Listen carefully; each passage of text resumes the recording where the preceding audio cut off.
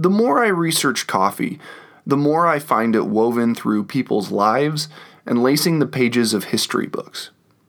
For example, while I was looking up a story to start this episode with, I happened across something that totally blew my mind. In today's episode, I'm going to talk about coffee in the most naturalistic sense possible. I want to discuss coffee plants, why beans from different places in the world taste differently, and why this is important to you. See, before coffee is brewed and ground, before it's roasted, sold, or traded, and before it's processed and picked, it has to be grown. Coffee, like most commodities, is a plant. At one time it was wild, and now it's cultivated. In previous episodes, I've covered the history of coffee, showing that individual people were key to coffee's spread through Africa to Europe, and eventually to the Americas.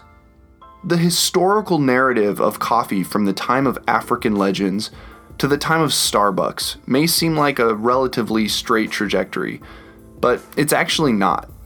There were people ahead of their time who saw coffee for being more than simply a way to get a caffeine buzz. There were people who jumped history and made a name for themselves in coffee long before Dunkin Donuts graced the city streets of the East. There was a famous man, known throughout the US, who loved coffee so much that his drinking vessels were said to be more like bathtubs than mugs. Whether the legends are true or not, this man was said to have drank a gallon of coffee per day at his peak. His kids went on to found a chain of what today we would call specialty coffee shops in 1919, a time when the world was recovering from the First Global War and alcohol was about to be federally banned. Oh, and did I mention that this man had been the President of the United States?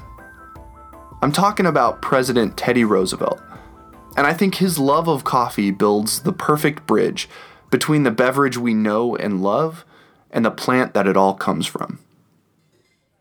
I'm Colin Mansfield, and welcome to the Boise Coffee Podcast.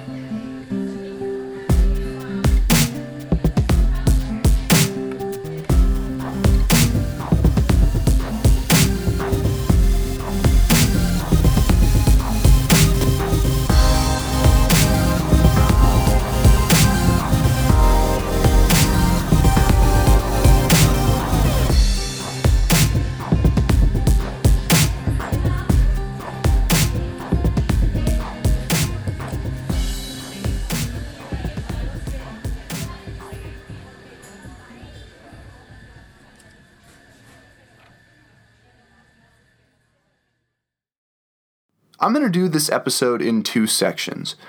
In this first section, I'd like to finish the tale of the Roosevelt family's love affair with coffee. I think it's a great way to show that quality coffee isn't a byproduct of culture or trends. It's always been there, waiting to be discovered. Also, I just think the story is amazing and needs to be shared. In the second section, I'm going to transition into talking about the coffee plant and fruit. I'll get into why coffee growing regions exist and answer some common questions like what makes a Guatemalan bean different from an Ethiopian bean. Let's get started.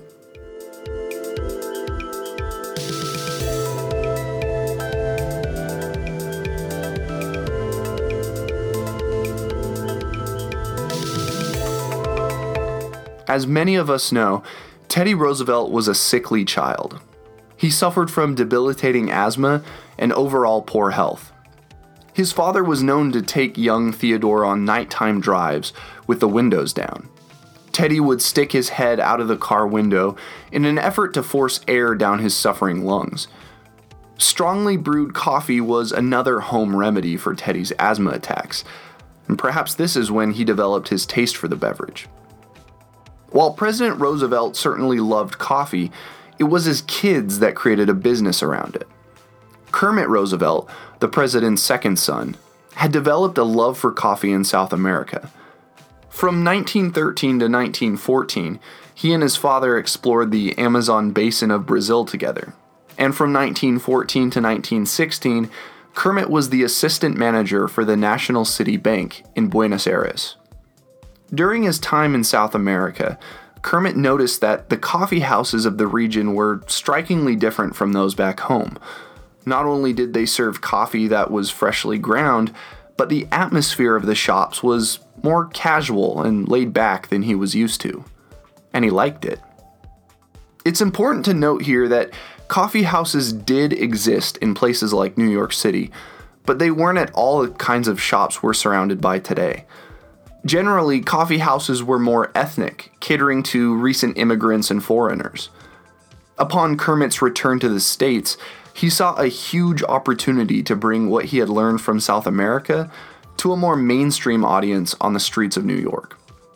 Kermit approached his siblings with the coffee house idea, and they were all on board.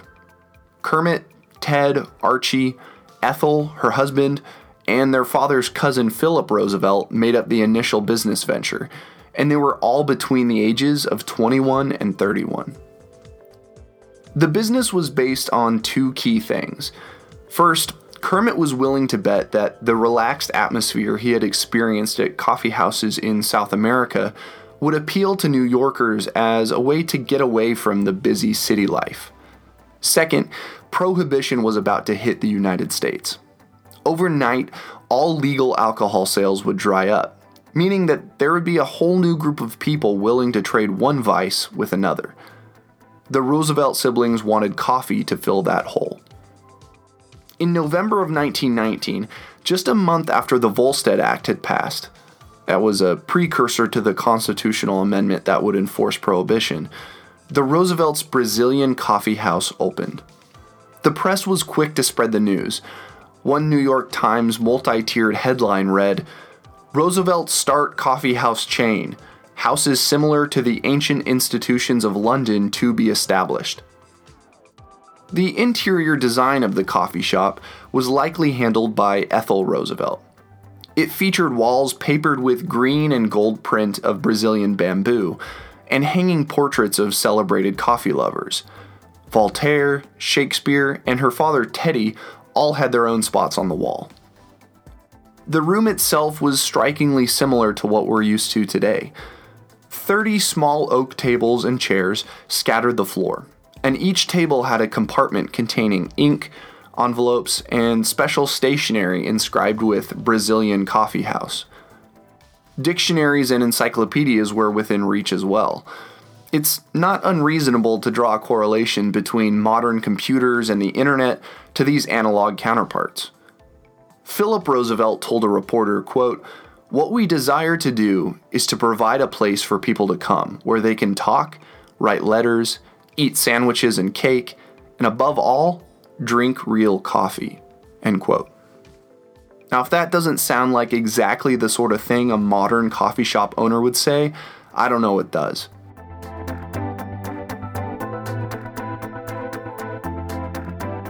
The store's manager, a young Brazilian named A.M. Salazar, functioned as barista and head coffee snob.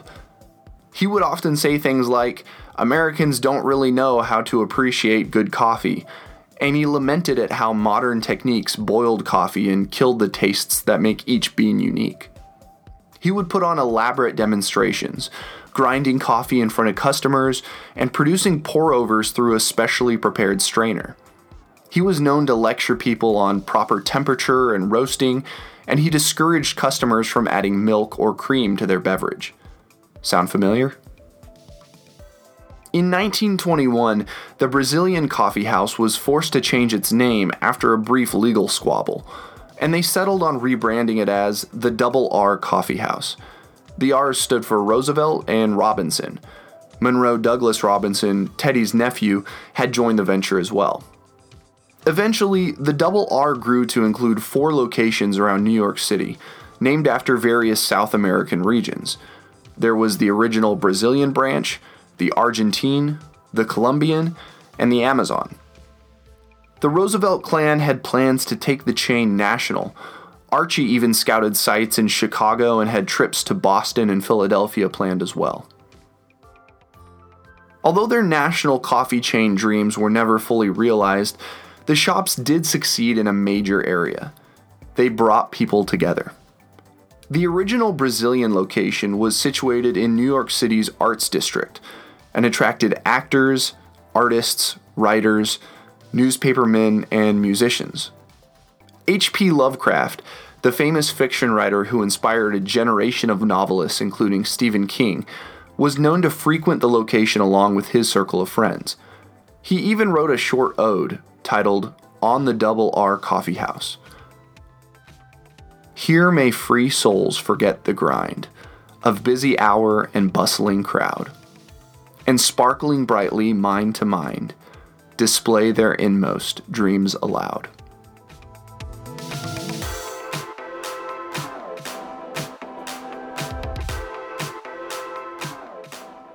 The Roosevelt siblings had interests as diverse as their fathers.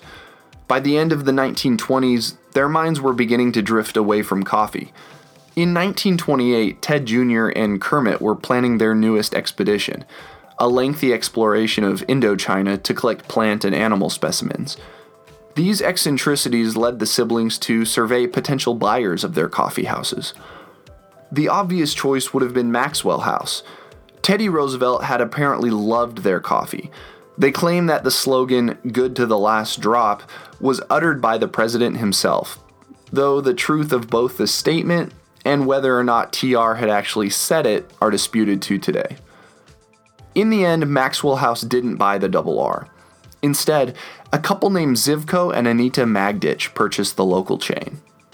Their interest was as much financial as it was emotional. The couple had first met at the Double R. Unfortunately, it's not clear what happened after the Magditches came into ownership. The best guesses say that their business went on until the 1929 stock market crash. While a sad ending, the Double R was around serving great coffee for nearly 10 years. That's a great run, even by modern standards. More importantly, the Double R showed something that nobody had yet proven. More about that after the break.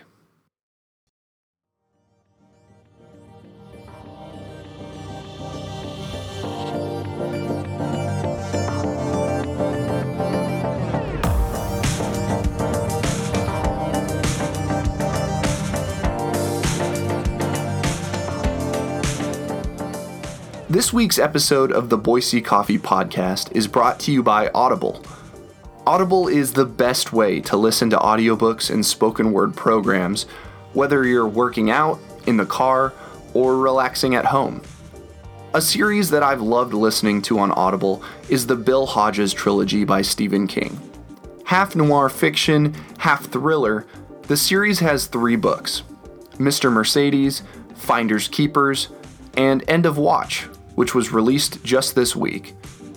The series follows ex-cop Bill Hodges as he attempts to solve nail-biting mysteries. In my opinion, they're among King's best novels. Audible is giving listeners of the Boise Coffee Podcast a free book. All you have to do is visit audibletrial.com/Boise Coffee to claim it. You can choose anything from their list of over 180,000 unique titles. Again, visit audibletrial.com/Boise Coffee.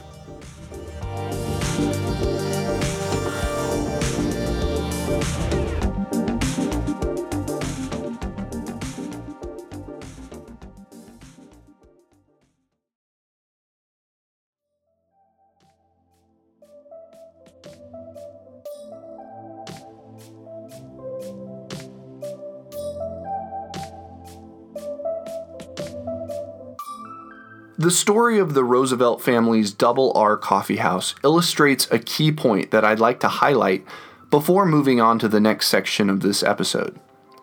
At the time that the Roosevelts created their business, coffee was seen as a static beverage, almost like a soda. There was no well-known way to make coffee taste any better or worse. It was all just coffee as far as the average American consumer was concerned. The Roosevelts showed that coffee had latent potential that nobody was tapping into at that time. And more than that, they showed that there was a market for it. Their business venture was about 80 years ahead of its time, yet it still captured the hearts and minds of New Yorkers.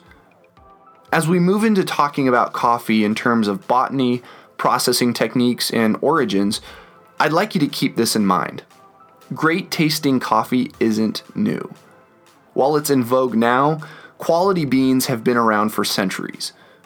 Kermit Roosevelt became passionate about coffee because he saw it at its source. Now I'd like to give you a brief look at how coffee is processed and where it comes from.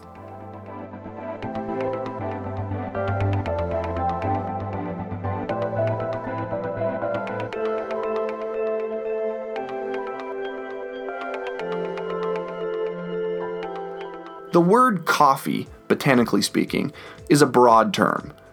It's like saying the word rose. Just as there are different species of roses, there are different species of coffee. The two most well-known coffee species are Coffea arabica and Coffea canephora, better known as Robusta. Robusta is actually more of a brand name given to Coffea canephora to highlight its strong or robust flavor. It was discovered in the Belgian Congo, what is now Zaire, in the late 19th century. At that time, Coffea arabica, or just Arabica for short, was the only form of coffee being widely traded and sold. Robusta coffee plants, as it turned out, were able to grow and fruit at lower altitudes, higher temperatures, and were more resistant to disease. This made them ideal to mass produce and be grown in climates where Arabica couldn't. There's just one itsy-bitsy problem with Robusta coffee. It tastes horrible. While the very best Robusta can potentially taste better than the worst Arabica beans, that's not really saying much. Coffee aficionados generally describe coffee made with Robusta beans as having a woody, burnt rubber quality with low acidity. Suffice it to say that most people don't enjoy common Robusta coffee. Now that doesn't mean that Robusta flatlined. It's actually still widely grown today. The Italian espresso tradition commonly uses Robusta beans for their strong brews, but its bigger market is something we're all familiar with: instant coffee. In instant coffee, price is king above flavor, and Robusta is much cheaper to buy on a large scale. Some big coffee companies like Folgers and Maxwell House actually mix Arabica and Robusta beans to keep prices low. Robusta coffee also packs a bigger caffeine punch than Arabica, meaning that coffee companies can get people hooked on their bitter brews much more easily using this mixed method. It's interesting to note here that on a genetic level, Robusta and Arabica aren't siblings or distant relatives. Robusta is actually the parent of Arabica. Sometime in the distant past, likely in southern Sudan, Robusta crossed with another species called Coffea eugeneoides, and I'm probably butchering that pronunciation, and they produced Arabica. Coffea arabica spread from there, taking root in Ethiopia, where it was first discovered by humans. Currently, there are 129 species of coffee that have been identified, mostly through the work of Kew Gardens in London. Most of these look very different from the coffee plants and beans we cultivate today. Many of these species are indigenous to Madagascar, though others have been discovered in parts of southern Asia and as far as Australia. Also, none of these plants are being grown or produced commercially, though scientists are beginning to show more interest for the simple fact that there's little genetic diversity in the plants currently cultivated. This lack of diversity puts coffee plants at risk. A disease that can attack one plant can potentially attack them all. For the rest of the episode, when I refer to coffee beans, plants, and cultivation techniques, unless I specify otherwise, I'll be talking about Arabica exclusively. Not only is it the plant that's most widely produced and harvested, it's also the only species from which specialty coffee is made. Coffee plants demand a ton of care and patience to grow and harvest. A newly planted seedling will take up to 3 years before it fruits properly. Additionally, as we'll discuss a little later, coffee plants are very sensitive to temperature, moisture levels, sunlight exposure, soil composition, and altitude. Most coffee trees have one main harvest per year, though some have a second smaller harvest.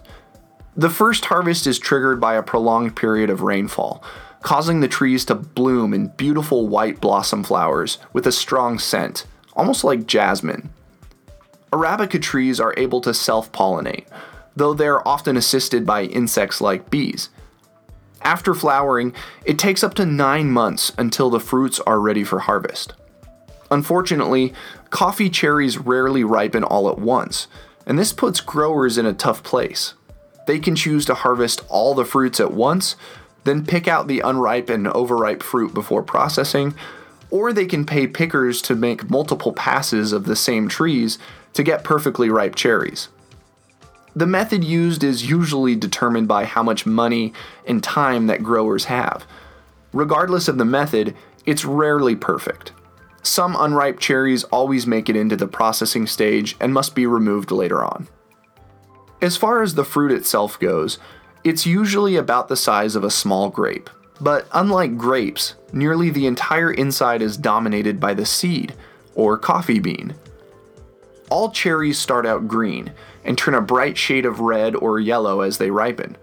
Occasionally, trees that produce a red fruit and trees that produce a yellow fruit will crossbreed, and they'll produce an orange fruit. Trees that produce yellow fruit are sometimes avoided, as it can be harder to tell when the cherry is perfectly ripe and ready to be picked. Coffee cherries essentially have 5 parts: the outer skin, the internal pulp, the parchment which surrounds the seed, the silver skin, a layer directly around the seed, and the seed itself. Most coffee cherries actually contain 2 seeds facing each other. Occasionally, only one seed inside a berry will germinate and grow, and these are known as pea berries. Pea berries are usually set aside to be sold separately, and some coffee drinkers actually claim that pea berries are more flavorful and sweeter, while other people say that there's really no difference. Now here's where things start to get interesting. Not all Coffea arabica is the same. The species Arabica is divided into about 15 varieties with distinct biological makeup. I'm going to list them in a second, but it's important to note that when people talk about different kinds of coffee, usually they'll do it in reference to the countries where the coffee is grown rather than varieties. There's not a lot of research around how the variety of the Arabica tree impacts the end result in your cup, and for that reason, I'm not going to dwell on them too much. Also, you might sometimes hear the word cultivar tossed around in relation to coffee plants. This is simply a mashup of the words cultivated variety, and it's swapped interchangeably. Alright, here are the coffee varieties, and I apologize in advance if I mispronounce any of these names. There's Typica, Bourbon, Mundo Novo, Caturra, Catue, Margogaipe, SL28, SL34, Geisha or Gesha, Pacas, Villasarchi, Pacamara, Kent, and S795. Now there's also wild Arabica varieties, which are usually crossbreeds that haven't been specifically identified. Not much work has been done so far to catalog or explore the genetic diversity and cup quality of these wild varieties. After coffee cherries have grown, ripened, and been picked, they have to be processed. As we talked about earlier, there are outer layers of the coffee cherry that need to be stripped away in order to get at the internal seed. This may seem like a simple thing to do, but when you're dealing with thousands of cherries at once, you have to get creative. There are essentially 2 types of processing: natural, sometimes called dry, and washed. I'm going to break these down into their basic steps, but know that there are also hybrid and derivative processes used in some parts of the world that mix these two due to the needs of the farmers or the desires of the buyer. The natural or dry process starts with removing unripe cherries that made it past the picking stage. That can either be done by hand or using a flotation tank. If it's done by hand, people will pick out individual green cherries from the batch before moving it to the next step. When a tank is used, all the cherries are dumped into a massive water tank. The ripe cherries sink to the bottom, and the unripe berries float to the top. From there, the ripe cherries are spread out in a thin layer on brick patios or specifically designed drying tables. The sun beats down on these cherries, drying them until the outer husk of skin and fruit are able to be easily removed from the bean. While drying, the cherries have to be turned often, usually by some kind of rake, to keep them from molding or drying unevenly. Once ready, the beans are separated from the husk and fruit mechanically using a specifically designed machine. After the seeds are separated, they're rested for 30 to 60 days before they are shipped. And before shipping, the beans are mechanically hulled to remove any lasting protective parchment that made it through the other steps. Now, the natural process is usually used in areas where access to water is very limited. Because of the many manual steps involved, an entire batch can be easily ruined by one hiccup. And for that reason, the dry process is somewhat polarizing in the coffee community. The natural process usually imbues the final beans with fruity, complex flavors, sometimes described as blueberry, strawberry, or tropical fruit. In bad batches, however, they can taste more like barnyard, wild, ferment, and manure. The washed process has the same goal and end result in mind: strip coffee cherries down to the bean and ready them for shipment. The way this is accomplished, however, is very different from the natural process. The washed process is more expensive, but the results are more predictable and dependable. In the washed process, the ripe cherries are separated using the tank method mentioned earlier. From there, the outer skin and fruit flesh are stripped off of the coffee cherries by a mechanical depulper. Next, the coffee is placed in a clean trough of water, where they're fermented to remove the remainder of the flesh.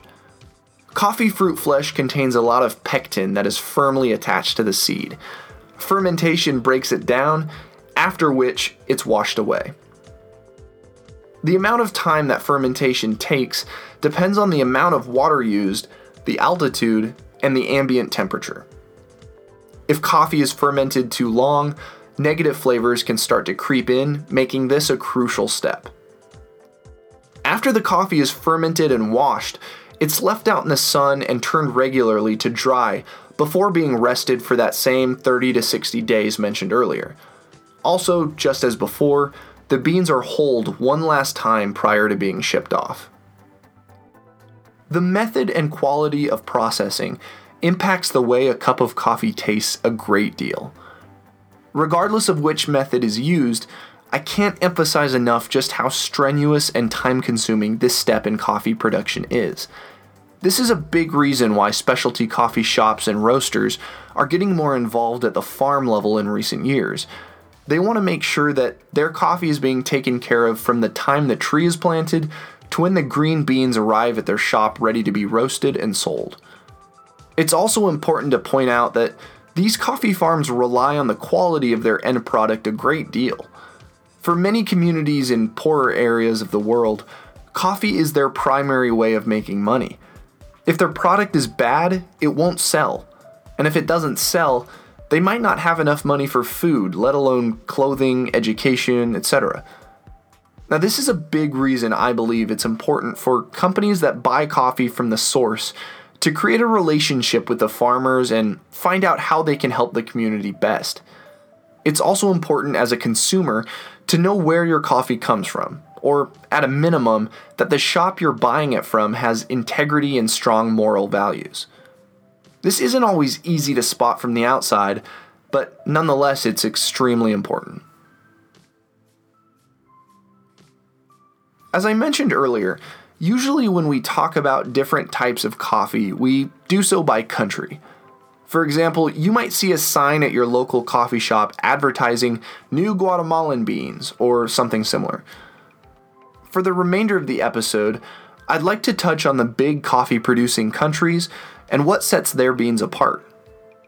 The first thing you need to know is that Coffea Arabica is extremely sensitive to changes in climate, altitude, and sunshine. For that reason, farms are incredibly specific about where and when coffee trees are planted. You'll find some farms on the side of a hill under natural shade. The farmers likely found the perfect altitude and ambient temperature needed to grow the ideal beans for their region. Because of these reasons, not all coffees from an individual country taste the same. There are actually several coffee growing regions within each country that produce unique beans due to their climate, altitude, soil composition, and other factors. Now, there are literally entire books written about coffee growing regions, so I won't be able to get into all of them here. I can recommend that you pick up the World Atlas of Coffee, a book that I've used as a source for much of the content in this episode. It's a well put together book that breaks complicated subjects down into easily understandable English, and it's a great reference for coffee all around. We'll start with the original home of coffee, Africa. The first region we'll tackle is Ethiopia. Ethiopia is a well-known coffee producer with 6 main regions. Ethiopian coffees are grown in forests, gardens, as well as large plantations. My personal favorite coffees from Ethiopia come from the Yirgacheffe region. These beans are well known in the specialty coffee world for their explosively aromatic flavors full of citrus and floral notes, along with a light and elegant body. Most Yirgacheffes are grown between 5,750 feet and 7,200 feet, and are usually subjected to washed processing. There are naturally processed coffees as well, and these can be just as unique as their washed counterparts. Other regions in Ethiopia include Sidamo, Limu, Jimma in the southwest, Gimbi or Lekemti, and Harar. Many Ethiopian coffees, regardless of the region, are light and floral in taste, but Harar has the distinction of growing coffees in areas requiring extra irrigation. Great Harar beans are extremely complex and have opened the eyes of the specialty coffee world to how every flavor doesn't necessarily fit in a neat and tidy description. Other coffee growing powerhouses in Africa include Kenya with 10 separate regions, Tanzania with 6 regions known for their acidic beans, and Zambia with only 1 region. Zambia was largely overlooked in the specialty coffee community for some time, but when you can get your hands on some beans, you'll find them to taste bright, clean, and highly complex. There are many other coffee growing countries and regions in Africa to look into, but for now we'll move on to Asia. Asian coffee growing countries include India, with their famous monsoon Malabar beans produced through controlled monsoons using lots of water, Papua New Guinea with 3 separate growing regions, Vietnam, though a high-quality Vietnamese coffee is difficult to find, the country largely produces Robusta beans, Yemen, known for their wild, pungent, and distinctive coffee that is extremely polarizing, you either love it or hate it, and Indonesia. I'd like to take a second to talk about a few growing regions in Indonesia, starting with Sumatra. Sumatra is an island with 3 separate internal growing regions. Many times when you buy a bag of Sumatran coffee, you'll get beans from all 3 regions, creating a literal mixed bag. Because of unchecked coffee plant breeding and the time that green beans can sit at the port of Medan before shipping, Sumatran coffees can vary greatly in quality. The best Sumatrans are usually low in acidity, with a heavier body and slightly spicy flavor. Other growing regions in Indonesia include Java, with their large coffee estates due to the colonial history of the Dutch, Sulawesi, Flores, and Bali. Bali is a more recent addition to the team, and its coffee production suffered following the 1963 eruption of a volcano on the east side of the island. 2,000 people died, and it took until the early 1980s for coffee production to get back to relative normalcy. Today, around 80% of the coffee produced in Bali is Robusta. Next, we'll talk about the Americas. There's a lot of ground to cover here, and I'll be skipping around quite a bit, but we'll start with Brazil. Coffee was first brought to Brazil in 1727, and by 1830, Brazilian-grown coffee made up 30% of the world's supply. By 1840, just 10 years later, it was 40%. Unfortunately, until the middle of the 19th century, the Brazilian coffee industry was reliant on African slave labor. When the British put an end to Brazil's international slave trade in 1850, they turned to migrant labor. Their second big boom came in the early 20th century. This was partially due to increased demands worldwide and internal systems that kept Brazilian coffee flowing even during rough periods. For example, the Brazilian government established systems, not unlike those in place in many countries today, where the government itself would buy coffee for an inflated price during periods where the market was low, and hold on to it until the market was high. This kept prices relatively stable and prevented oversupply from lower coffee prices. Today, Brazil is home to a billion-dollar industry surrounding coffee. They're undeniably the most advanced coffee-producing country in the world, with industrialized techniques focused on yield and production. Unfortunately, this comes at the cost of taste. Most coffees grown in Brazil are from large farms, where the bottom line is more important than consistent quality. For example, unripe cherries often make it through to the end product. Still, great Brazilian coffees are out there. They usually have low acidity with chocolate and nutty flavors that are sweet rather than savory. There are at least 9 different growing regions in Brazil, including Cerrado, Espírito Santo, and Bahia. Colombia is the next powerhouse we'll discuss. Where Brazil was focused on their mass farming techniques, Colombia has poured most of its national effort into developing its brand. You'll often see 100% Colombian coffee or mountain-grown coffee on bags from Colombia, and just about everybody has heard of Juan Valdez, the farmer who represents the Colombian brand. He's probably the country's greatest success, having been portrayed by 3 different actors over the years and adding a recognizable flair that's popular in the US. Colombian coffees have a large variety of flavors, ranging from heavier, sweeter beans to complex, fruity lots. That's no surprise, considering there are about 13 different growing regions throughout the country. These include Sierra Nevada, where coffee is grown at lower altitudes between 3,000 and 5,200 feet, resulting in coffees that are heavier and not very lively, as well as places like Nariño, where coffee lots are found between 4,900 feet and 7,500 feet. These higher altitudes can often produce challenges for plant growth, but Nariño is close enough to the equator that the effects are negligible. The coffees produced here are stunningly bright and very complex. Next up is Ecuador, where coffee production is beginning to live up to potential.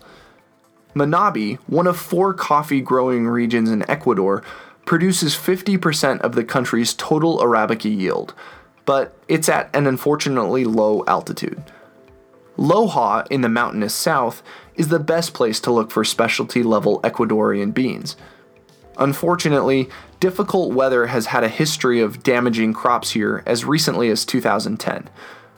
The most expensive coffees from Ecuador come from the Galapagos Islands, where proponents claim that the climate mimics higher altitude growing regions. Exercise caution when looking into purchasing Galapagos beans. A higher price doesn't necessarily mean a better product. Guatemala is next on our list, where coffee was allegedly introduced by the Jesuits around 1750. As with Colombia, Guatemalan coffees range from bright and acidic to chocolatey and rich. Some of my very favorite coffees come from Guatemala. Unfortunately, you'll have to wait until next winter to find them. The Guatemalan harvest happens between January and March, depending on the region. Regions include well-known Antigua, so well-known in fact that it's fallen victim to copycats and mislabeled fakes from across the world. It's still possible to find genuine Antigua coffee, but I'd recommend only purchasing them from a transparent specialty coffee roaster or shop to ensure authenticity. There's also Atitlan with its private nature reserves, and San Marcos, where early rainfall provides challenges to post-harvest drying. In all, Guatemala is home to 8 different growing regions. Jamaica is another huge name in the coffee world.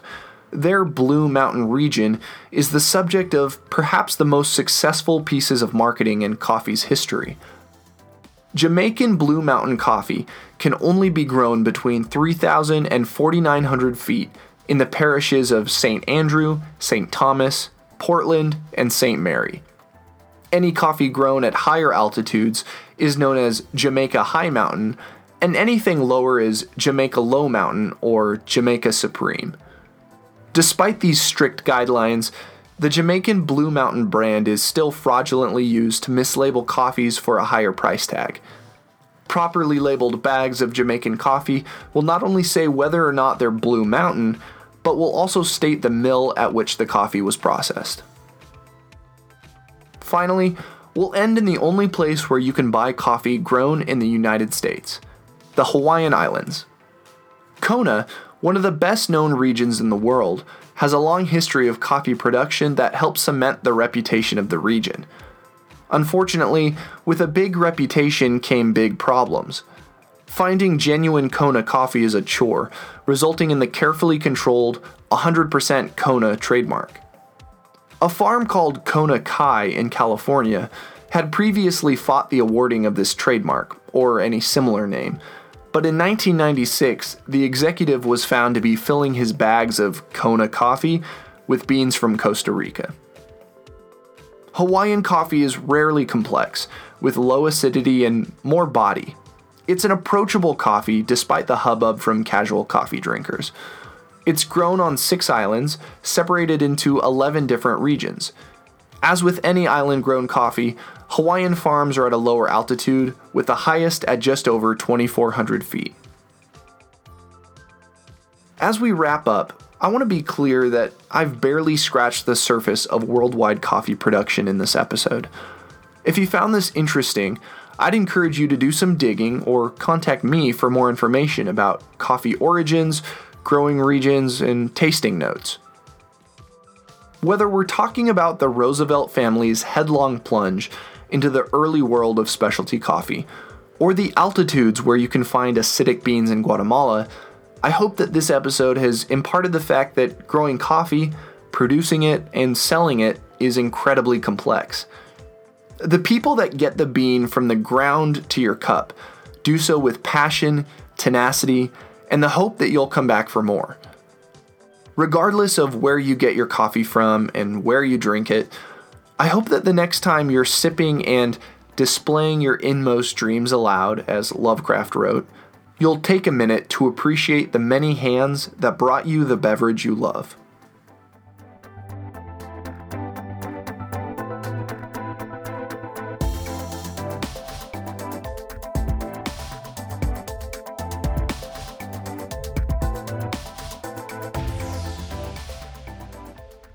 Thanks for listening to this week's episode of the Boise Coffee Podcast. As always, I'm your host, Colin Mansfield. Today's episode was brought to you by Audible. To start your free trial and receive a free book of your choice, visit audibletrial.com/Boise Coffee. If you liked today's episode, please leave me a review on iTunes and let me know your favorite part. If you'd like to get in touch with me, you can contact me on my website, boisecoffee.org, or on Twitter. My handle is @BoiseCoffee. The information in this week's episode comes from the Smithsonian Magazine's article about the Roosevelt family's coffee house, as well as the World Atlas of Coffee. Thanks again for listening, and have a great rest of your week.